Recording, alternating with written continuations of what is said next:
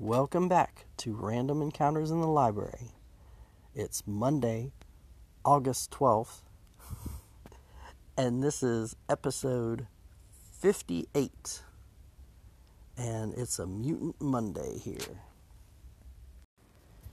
Alright, so after doing a podcast a day for 6 days in a row, I guess I didn't feel bad about taking Sunday off.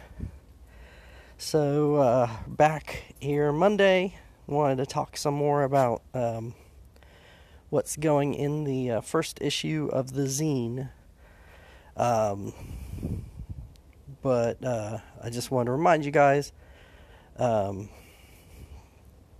feedback is a very good thing. And I'll be relying on some feedback from you guys.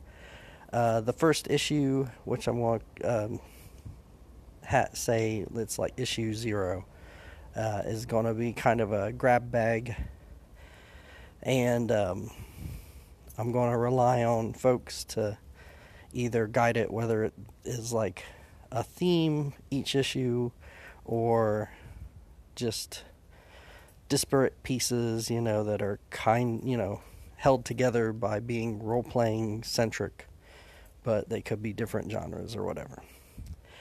Alright, so with that, I'll be right back in a second. So, in preparation for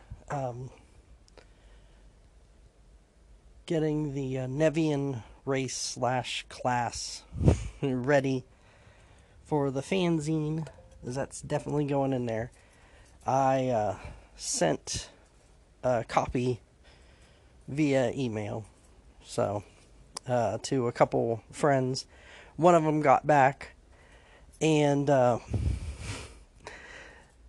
I was reminded that Mutant Future is an option. So then I started thinking the Nevian fit more as like a lost colony of Nevian, the race, than something that would pop into like a fantasy setting. Plus, it'd be really weird to explain why suddenly they're not, the town that they're in isn't trying to kill this weird, crazy, freakish creature. But for Mutant Future, just give it a couple tweaks and it's perfect.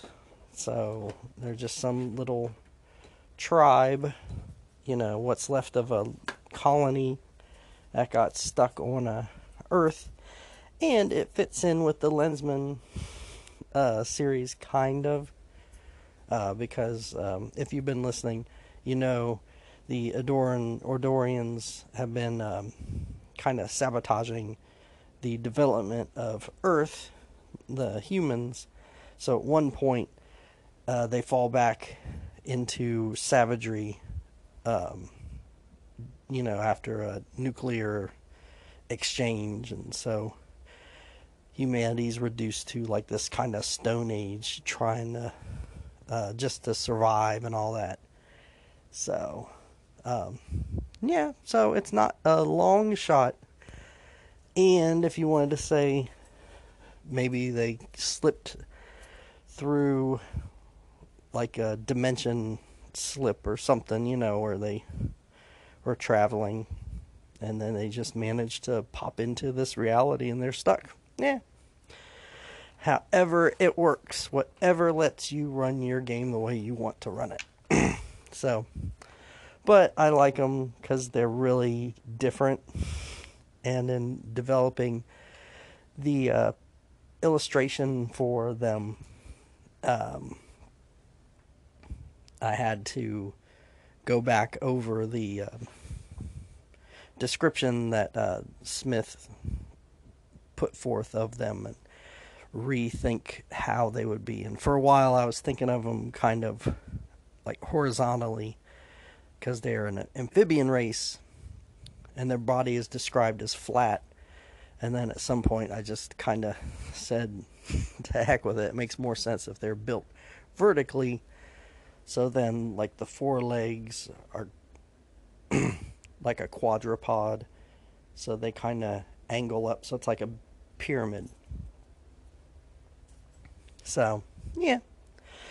I'm kind of happy with it. So the illustration will be in there. The description. And then what you get.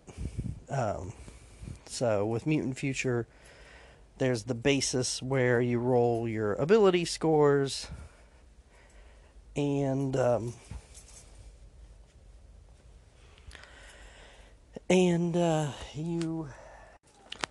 part is all the same.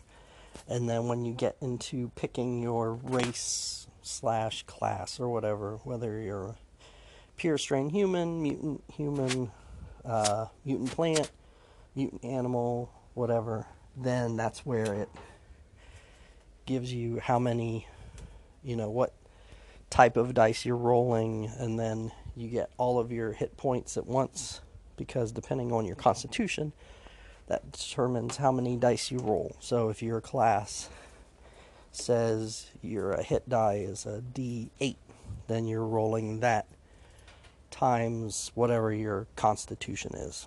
And then if you got a bonus, then that gets added also.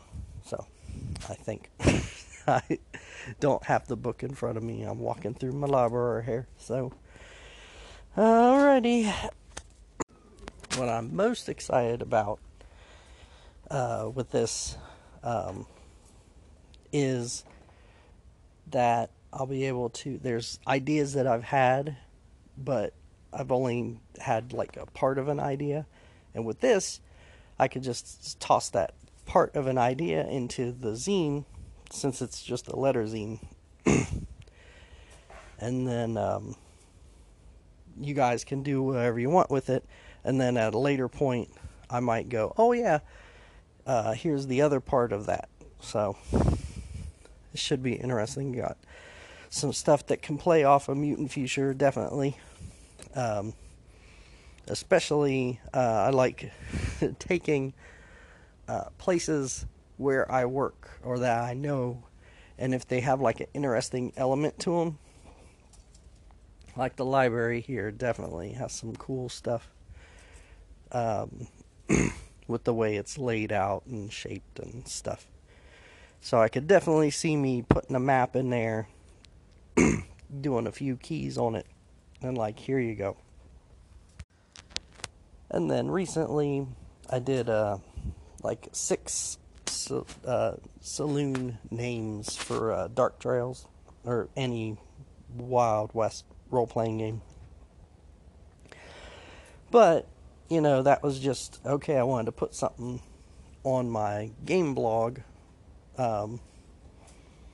Here you go. I could easily get some more of that. So, random table, character class, put a map in there. We'll see how much that fills out. That might take care of it. That might mean there needs to be a little something else in there.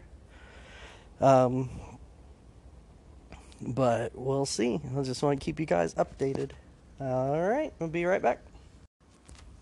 Alright, well that's it. Tomorrow, for Literary Tuesday, we're going to talk some about Arthur Machen and some of his stories, The Great God Pan, Three Imposters, which I'm halfway through, I think. But we'll talk about how to put a little weirdness in your game. And like I said at the beginning of the show, feedback is important. It'll help me develop as we go along. I can, change, switch gears, do more of this than that. I want to put out stuff that you guys will be able to use, not just stuff that I just want to put out there, I mean, I'll still do that, but, hopefully they'll line up.